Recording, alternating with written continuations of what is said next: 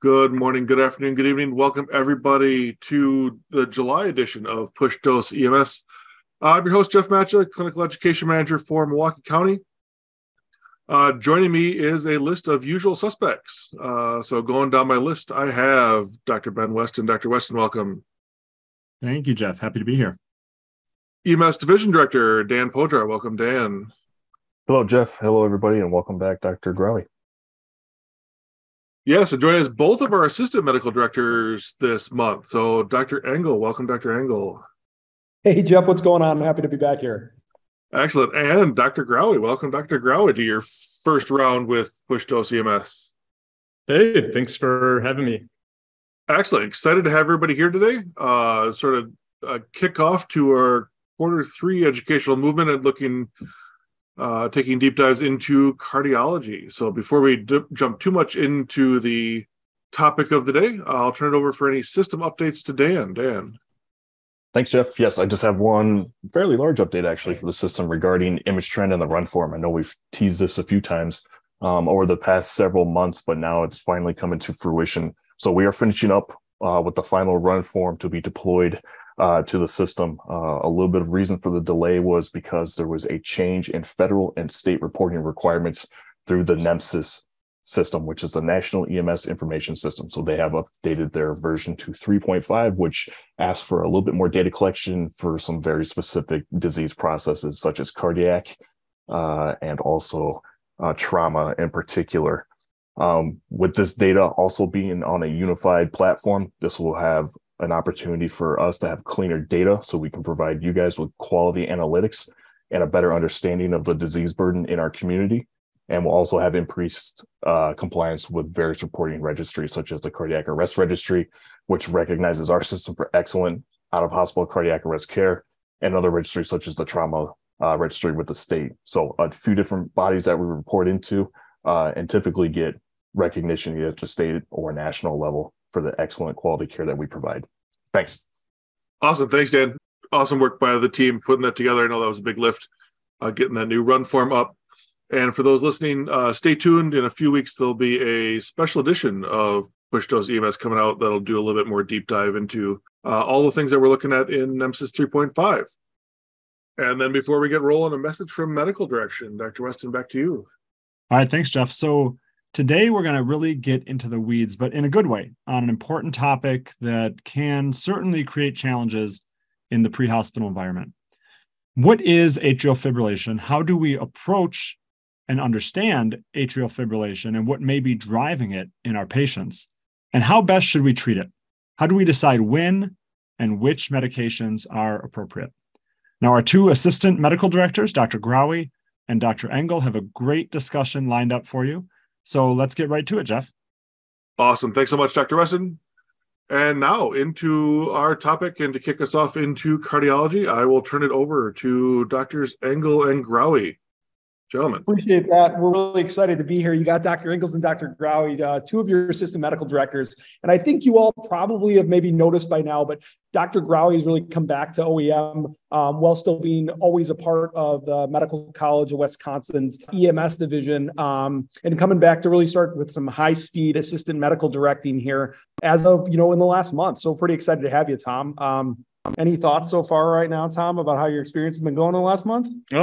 It's been going real great. It's good to get to see, people again, some familiar faces, and, get more involved and help out with the cool stuff that OEM's got going on. Yeah, and if you all didn't remember, Dr. Grawey is the medical director for Kenosha Fire Department, and he's really a national leader in EMS, specifically with EMS education. He is the medical director for Gateway Technical College for their paramedic program. So he really is an awesome EMS educator. So we're really thankful to have him.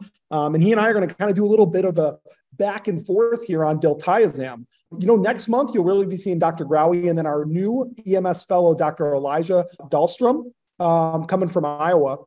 Really excited to have him around. Remember, he's a full functioning emergency medicine doc, spending a year with us at the medical college doing EMS fellow work. So you'll be seeing a lot from him in the upcoming podcasts and educational spaces. So with that said, I'm going to have Dr. Grawey kind of introduce this month's topic of atrial fibrillation and Diltiazem for our cardiology corner.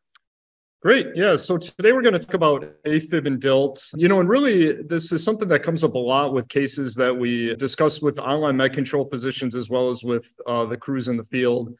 About 60 to 70 times per year, there's an online med control consult regarding Dilt administration. And we noticed there are some varying outcomes of requests for the Dilt. So sometimes it said, yeah, go ahead, give the Dilt. Sometimes they say, I'll hold off. And there are a lot of different reasons why these happen. Some of this appropriate, some inappropriate. And, what we want you to know is that we're approaching this just like we do other CQIP and quality improvement initiatives in the county, looking for opportunities to improve it, to improve performance, and to build a better system for you guys to function in. So one of the big purposes of the discussion today is we want to provide some clarity and some alignment on the appropriate treatment of stable atrial fibrillation with RVR. Emphasis on stable because remember, if you have an unstable patient, Diltiazem is not the answer. It's cardioversion. So we'll mostly kind of take that unstable population out for the discussion today and focus on the stable AFib with RVR patient. So, like any intervention, the skill with this really comes with the nuance of when to give Dilt and when not to give Dilt. It really is no different than when you're treating somebody with asthma, COPD, or considering a needle decompression and chest trauma. You got to figure out what you're treating and why you're treating it, and whether that intervention is appropriate based on that. Cool. Yeah, no, I think that's a really great way of thinking about it, Dr. Grawey.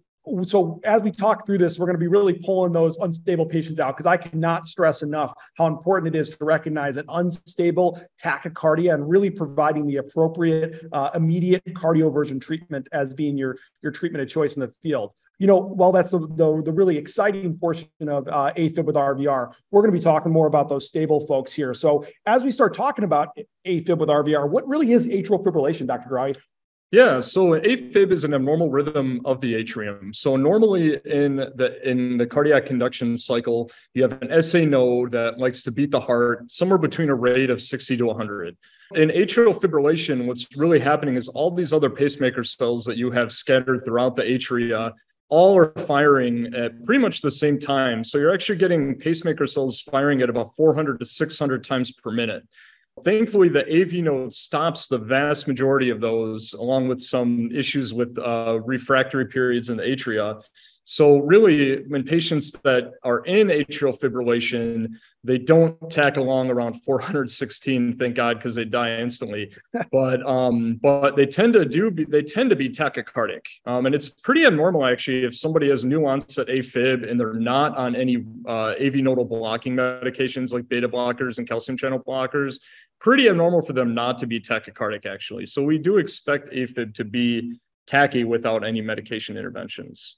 When it gets to the management of atrial fibrillation, and that's kind of what the crux of what we're looking at today, it's really based around getting rid of the rhythm altogether. So either taking somebody who's in AFib and putting them back into a normal sinus rhythm, and that's what we do with cardioversion, or you try to increase the AV nodal blockade, which really takes a heart rate of when you've got AFib to, let's say, 140, you give some beta blockers, some calcium channel blockers, in our case, some diltiazem, it increases that AV nodal action and prevents the amount of AFib waves that can go all the way through the heart. So instead of beating at 140, when you give something like Dilt, your heart rate will come down to, it totally varies, but, 130, 120, 100, 90, 80, whatever, depending upon many different factors. Now, the last point that I think is really one of the big crucial things when we're talking about rate control, which is what we're doing with Dilt with AFib. Remember that not all tachycardia is bad. If I had ran a marathon, you'd expect me to be tachycardic. And the last thing that you would do is give me Diltiazem to treat that, right? So you really got to think about why your patient in AFib is tachycardic. And if it's tachycardia for the sake of tachycardia, then that's usually, we'll get into this a little bit more, but that's usually when we're looking for Dilt. But if it's tachycardia because somebody is septic, where you would expect them to be tachycardic, maybe Dilt necessarily isn't the right answer. You wouldn't treat a septic patient who's in sinus tach with some kind of nodal blocking agent like Dilt. So you don't necessarily want to do the same thing with AFib. So again, it's really about what I kind of mentioned earlier, identifying and treating the cause of the tachycardia, and considering Dilt kind of after you get into that a little bit. Thanks, Dr. Grawey. Yeah, I think we have a pretty good background now of what A Fib is. The one thing I wanted to kind of bring up is, as we're talking about, we need to know what we're treating first. So making sure you're correctly identifying that A Fib with RVR on your EKG, remembering that it's going to look like an irregular, narrow complex tachycardia almost every time. So what that means is it's not that wide complex tachycardia, because that should be concerning for VTAC in your mind. It's also not atrial flutter or SVT being a regular narrow complex tachycardia, and atrial flutter having those sawtooths going all the way across. So remember, we're really looking for that irregular, narrow complex tachycardia in almost all cases, which can be really important because if we don't identify the correct EKG findings, then we're going to go down the wrong treatment pathway. Yeah, so let's get into Dilt a little bit. So, Dr. Engel, you want to tell us a little bit about Dilt and how it works? Yeah, sure. I was hoping to kind of hit up the mechanism of action of Diltiazem first. So what really is Diltiazem? Well, it's a calcium channel blocker. Specifically, it's in the non-dihydropyridine class. The therapeutic effects occur through various mechanisms of Diltiazem, but primarily Diltiazem inhibits the inflow of calcium ions into the cardiac muscles during electrical depolarization. This can lead to a decreased heart rate by slowing the conduction of the electrical signal from the SA to the AV node. Also, this can relax smooth muscles that line your blood vessels and lead to an additional drop in blood pressure.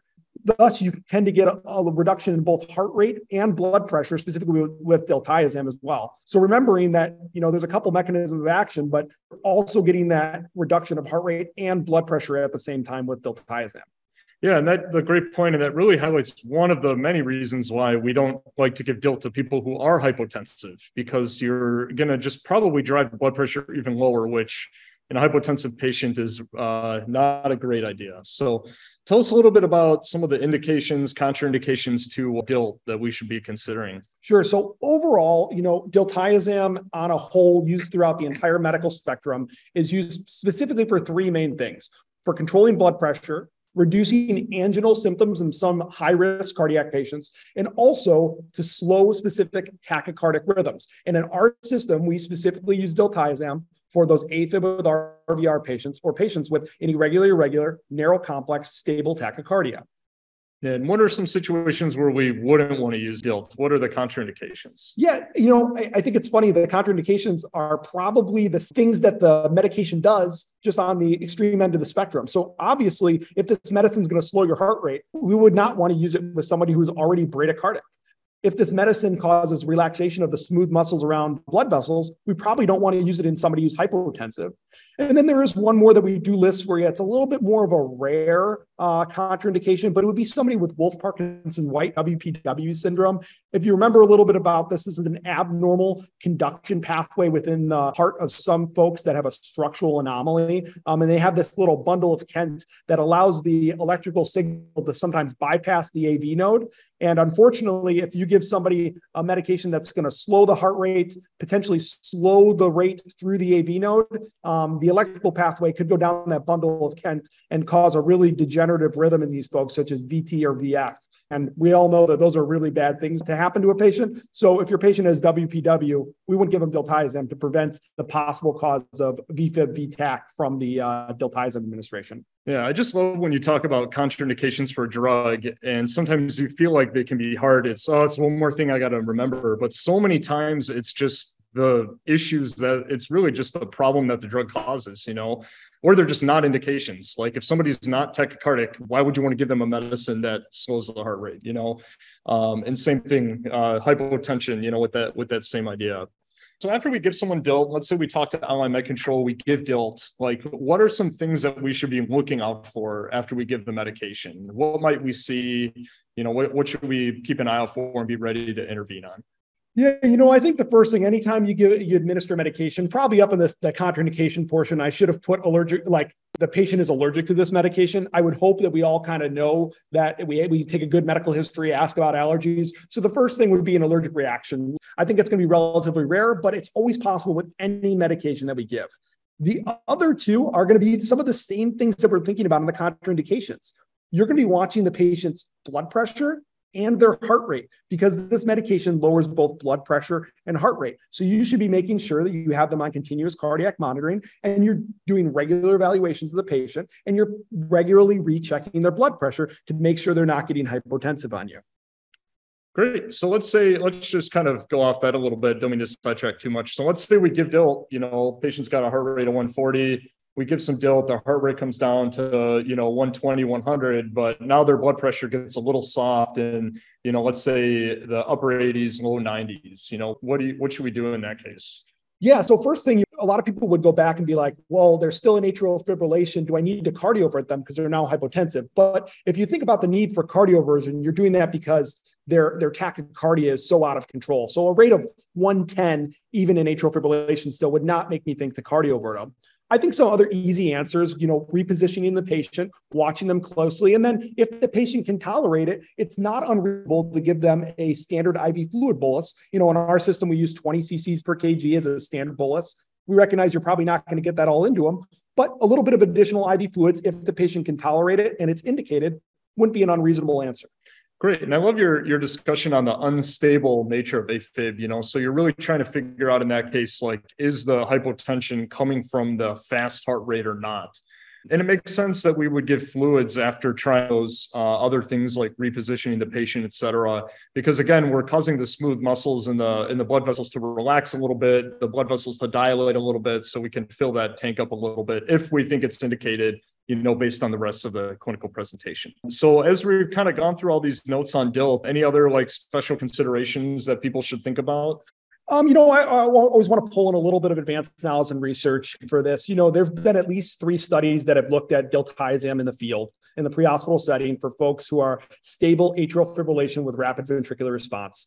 All 3 studies have demonstrated that diltiazem in the appropriate patient, which we're going to go on with Dr. Grawey to kind of really think about who really is appropriate for diltiazem, is a really safe and effective about 60% of the time after the first dose. By safety, we mean if you give it to the correct person, which we're going to talk about, you don't have any of those adverse side effects that I talked about previously. And then effective being you decrease their heart rate by somewhere between 20 and 30 points or 20 and 30 beats per minute, which would demonstrate that, they're getting a little bit better and their heart rate's coming down out of that more severe range that we talk about for its administration. The other thing to really think about diltiazem is you got to be facile with how you're actually going to administer the medications. And because liquid diltiazem needs to be refrigerated, our system typically carries the powder format. So to do this actual administration, I'm going to remind you again, people get confused when they look at this medication and they're like, how do I exactly make this into a liquid? Well, first you have to remove the rubber caps from both the saline bag and the powder medication vial. You then need to seat the medication vial into the saline holder. And it's critical that you push hard and twist to make sure that they're well connected.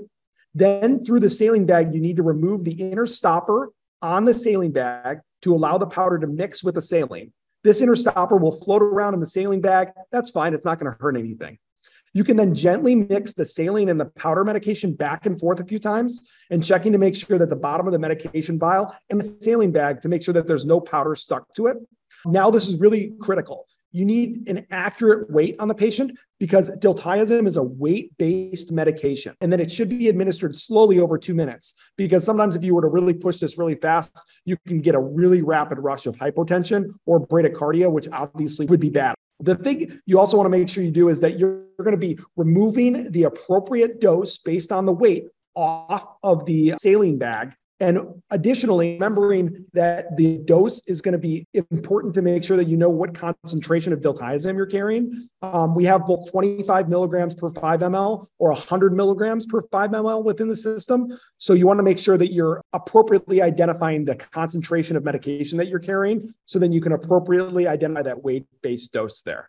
So really, really key that you know how to identify your concentration and identify the appropriate amount and then give it so we do not cause any of those bad side effects with the patient. So as Dr. Engel mentioned, there is, a couple different steps to getting this medication used, and it's not something that you're doing on a daily basis.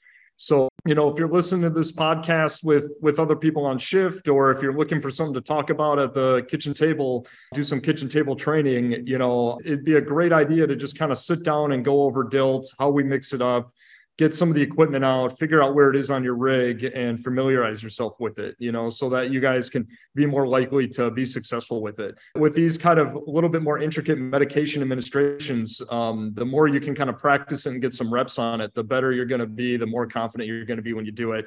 And remember, this really emphasizes the importance of a medication cross-check as well, and getting that guideline out if you're not 100% sure what the right dose is, or, all the steps to mix it up. So great points.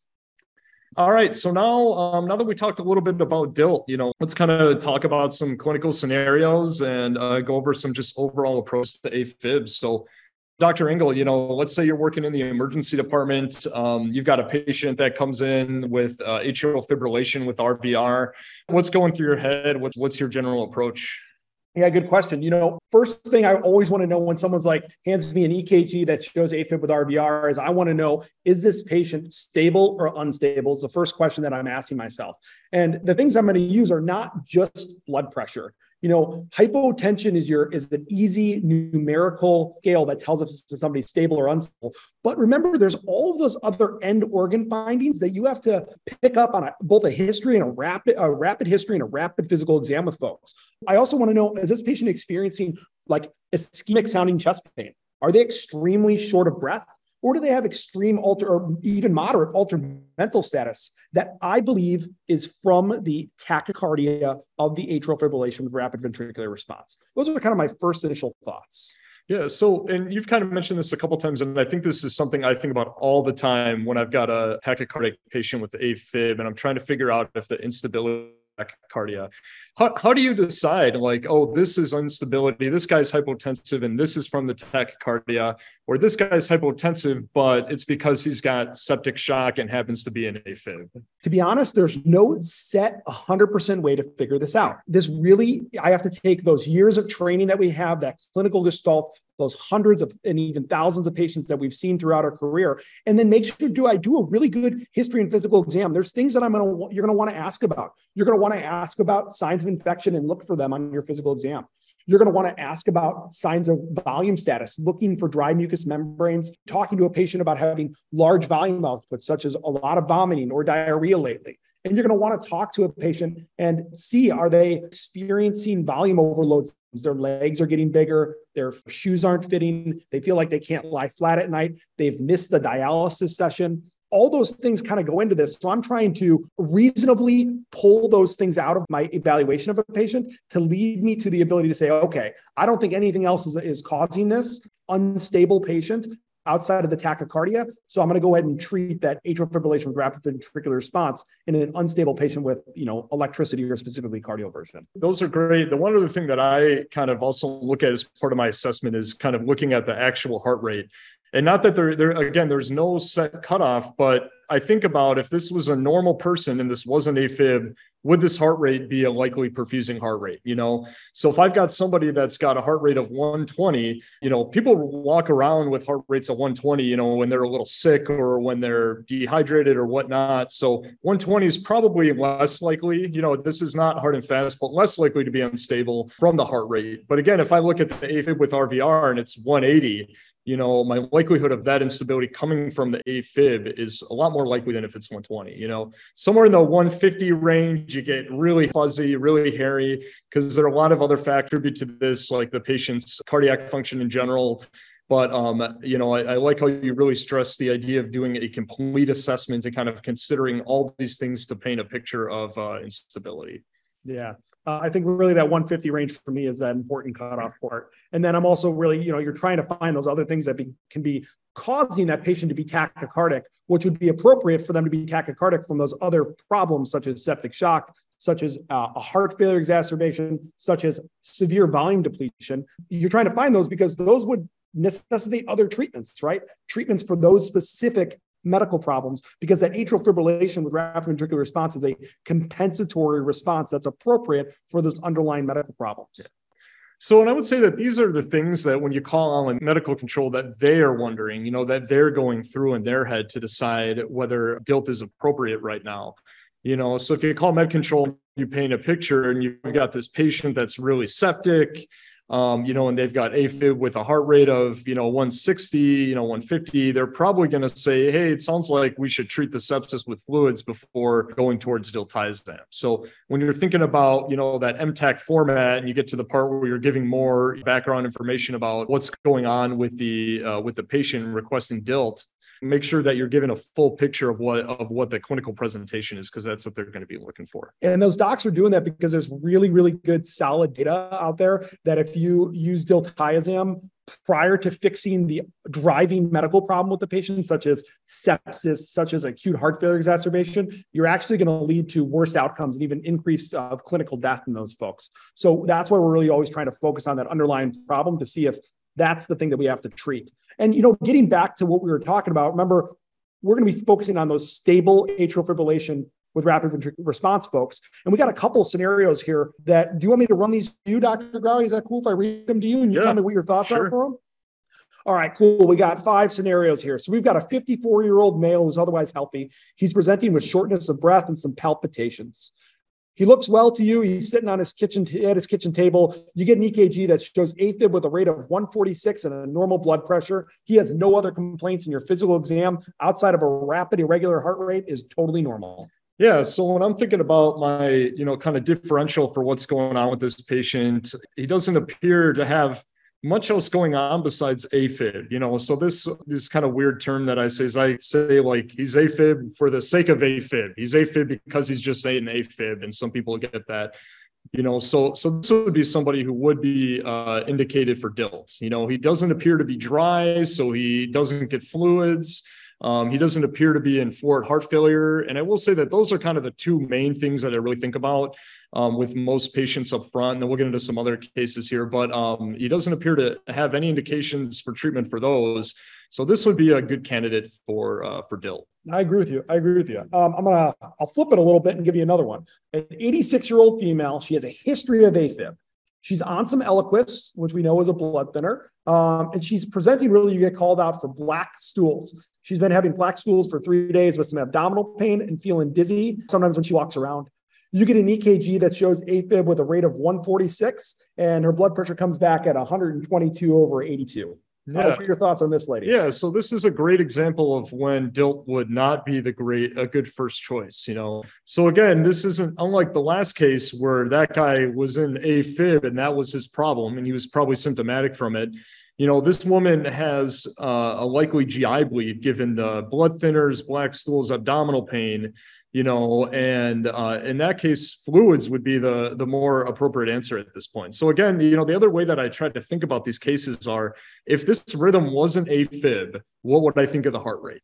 And if you told me that I had an 86-year-old female that has a GI bleed and they're tachycardic, I would say, yeah, good. They should be tachycardic. I'd be worried if they were not tachycardic. That'd be a bigger problem. I'd have to think about some medications and things. So, if this person was in sinus tech with a heart rate of 146, I'd be thinking about giving her fluids. So I'm not going to manage the A Fib any different than that. Okay. I don't want to treat tachycardia with a calcium channel blocker in somebody who should be tachycardic.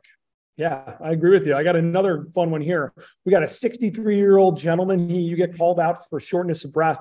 You show up and he tells you he has some heart problems. He's been short of breath for 2 days. He can't lie flat. And every time he walks around, he feels like he has to stop to rest. Your initial vitals show an oxygen saturation of 85% on room air. You look at him, he's got some JVD. And when you listen to his lungs, he's got crackles in both of his bases. And his legs look a little bit puffy when you examine him. Your EKG that comes back, and it shows atrial fibrillation at a rate of 146, and his blood pressure is 130/80. What are your thoughts? Great. So this is a guy that has a history of heart failure and paints a pretty clear picture of heart failure. And these patients in particular are really sensitive to Dilt, and their pressure can drop significantly from Dilt. So these are these patients that I, in particular, I'm very cautious. And one thing I do before I get Dilt in the ER, quite frankly, I scour the medical chart and I scour the assessment to make sure that I don't think there's heart failure. Okay.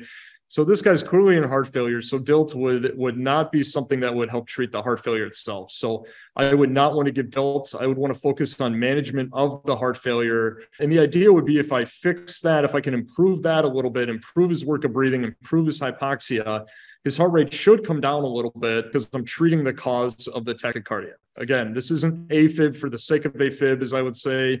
Like the first case, this guy has something else that's going on that needs to be treated first. Yeah, I totally agree with you. And I've had people ask me, well, is heart failure a contraindication for A Fib? Well, heart failure in general isn't, but an acute examination of your heart failure, which we see here on this patient, would be a contraindication for A Fib right off the bat. I got another one for you. You got a 70-year-old female. She's got atrial fibrillation on Eliquis. Her husband calls because she's been having fevers and weakness for the last 2 days. You examine her. She seems a little bit confused and tired and weak in the bedroom. But you get an EKG that shows you AFib with a rate of 146 and a normal blood pressure. She feels really warm when you're taking those leads off her as well. What are your thoughts on this lady? Yeah, so again, not AFib for the sake of AFib. This patient sounds like she's got an infection of some kind, maybe a UTI, maybe some kind of skin infection. Ask some more history to see if, there could be a respiratory or other etiology. And if this person was not an AFib, I would expect them to be in sinus tach in this setting, right? So in that case, I'm not treating the heart rate. I would not treat sinus tach in the septic patient with calcium channel blockers. I'm not going to treat AFib with calcium channel blockers up front. I'm going to treat the sepsis, looking at some fluids, mostly to help kind of bring that heart rate down and treat sepsis. All right, cool. I'm going to throw you one more case. I hope this is a softball here.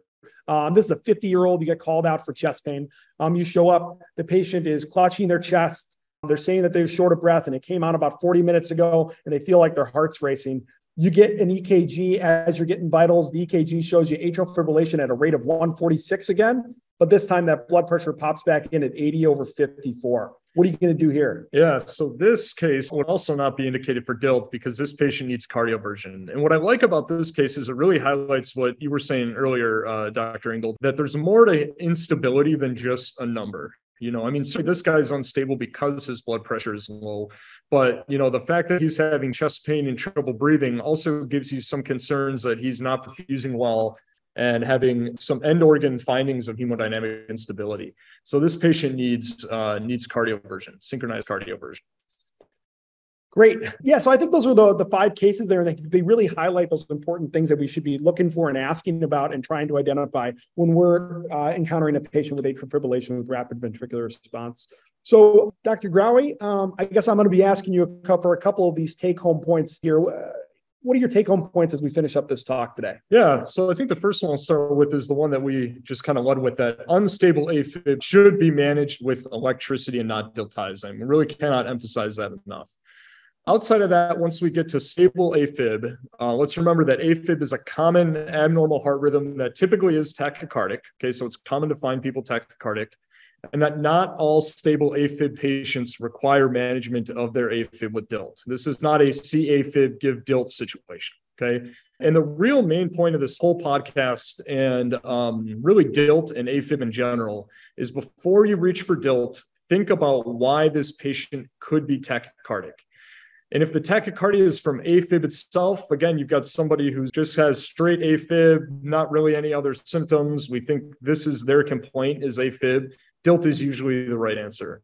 But if the tachycardia is coming from another cause, sepsis, hemorrhage, heart failure, if you would expect them to be sinus tach, if they weren't an AFib, you really need to treat that cause and not give Dilt. Okay, treat the cause of the AFib and not necessarily lead with the Dilt. Cool. So, yeah, any closing thoughts? Not at all. I think that was a really interesting discussion. I think this medication has use in our system. We want you thinking about it and using it on the appropriate folks. So let's try to remember to think about why the person's tachycardic. And then, hey, if you think you got the right person, please get a hold of online medical control. And let's see if we can get Dilt to the right patient at the right time within our system. So thanks, Dr. Grawey. I'm glad we got you back and we roped you into OEM's medical direction team because you're a way better asset. And I'm sure no one will even notice if I'm not around because you got Tom and Tom, we're the same people. Yeah, I'm sure most people will think we're the same people. And I'll be honest, I think people come into the freighter ER and think we're telling me, yeah. So, which is okay. Which is okay. I love you. I respect you a lot. I'm happy to be confused with you. Yeah, me too. All right, we'll toss this back over to Jeff here to close us out today. Thanks so much. Docs, thanks so much. Really do appreciate all the insight. Answer some of the questions that have been popping up in the field. and a nice little review of Dilt, since we haven't talked too much about it since its introduction a little while ago. So again, appreciate your time, and I thank everybody out there for taking the time to listen, and we will talk to you again soon. Stay safe. Bye all.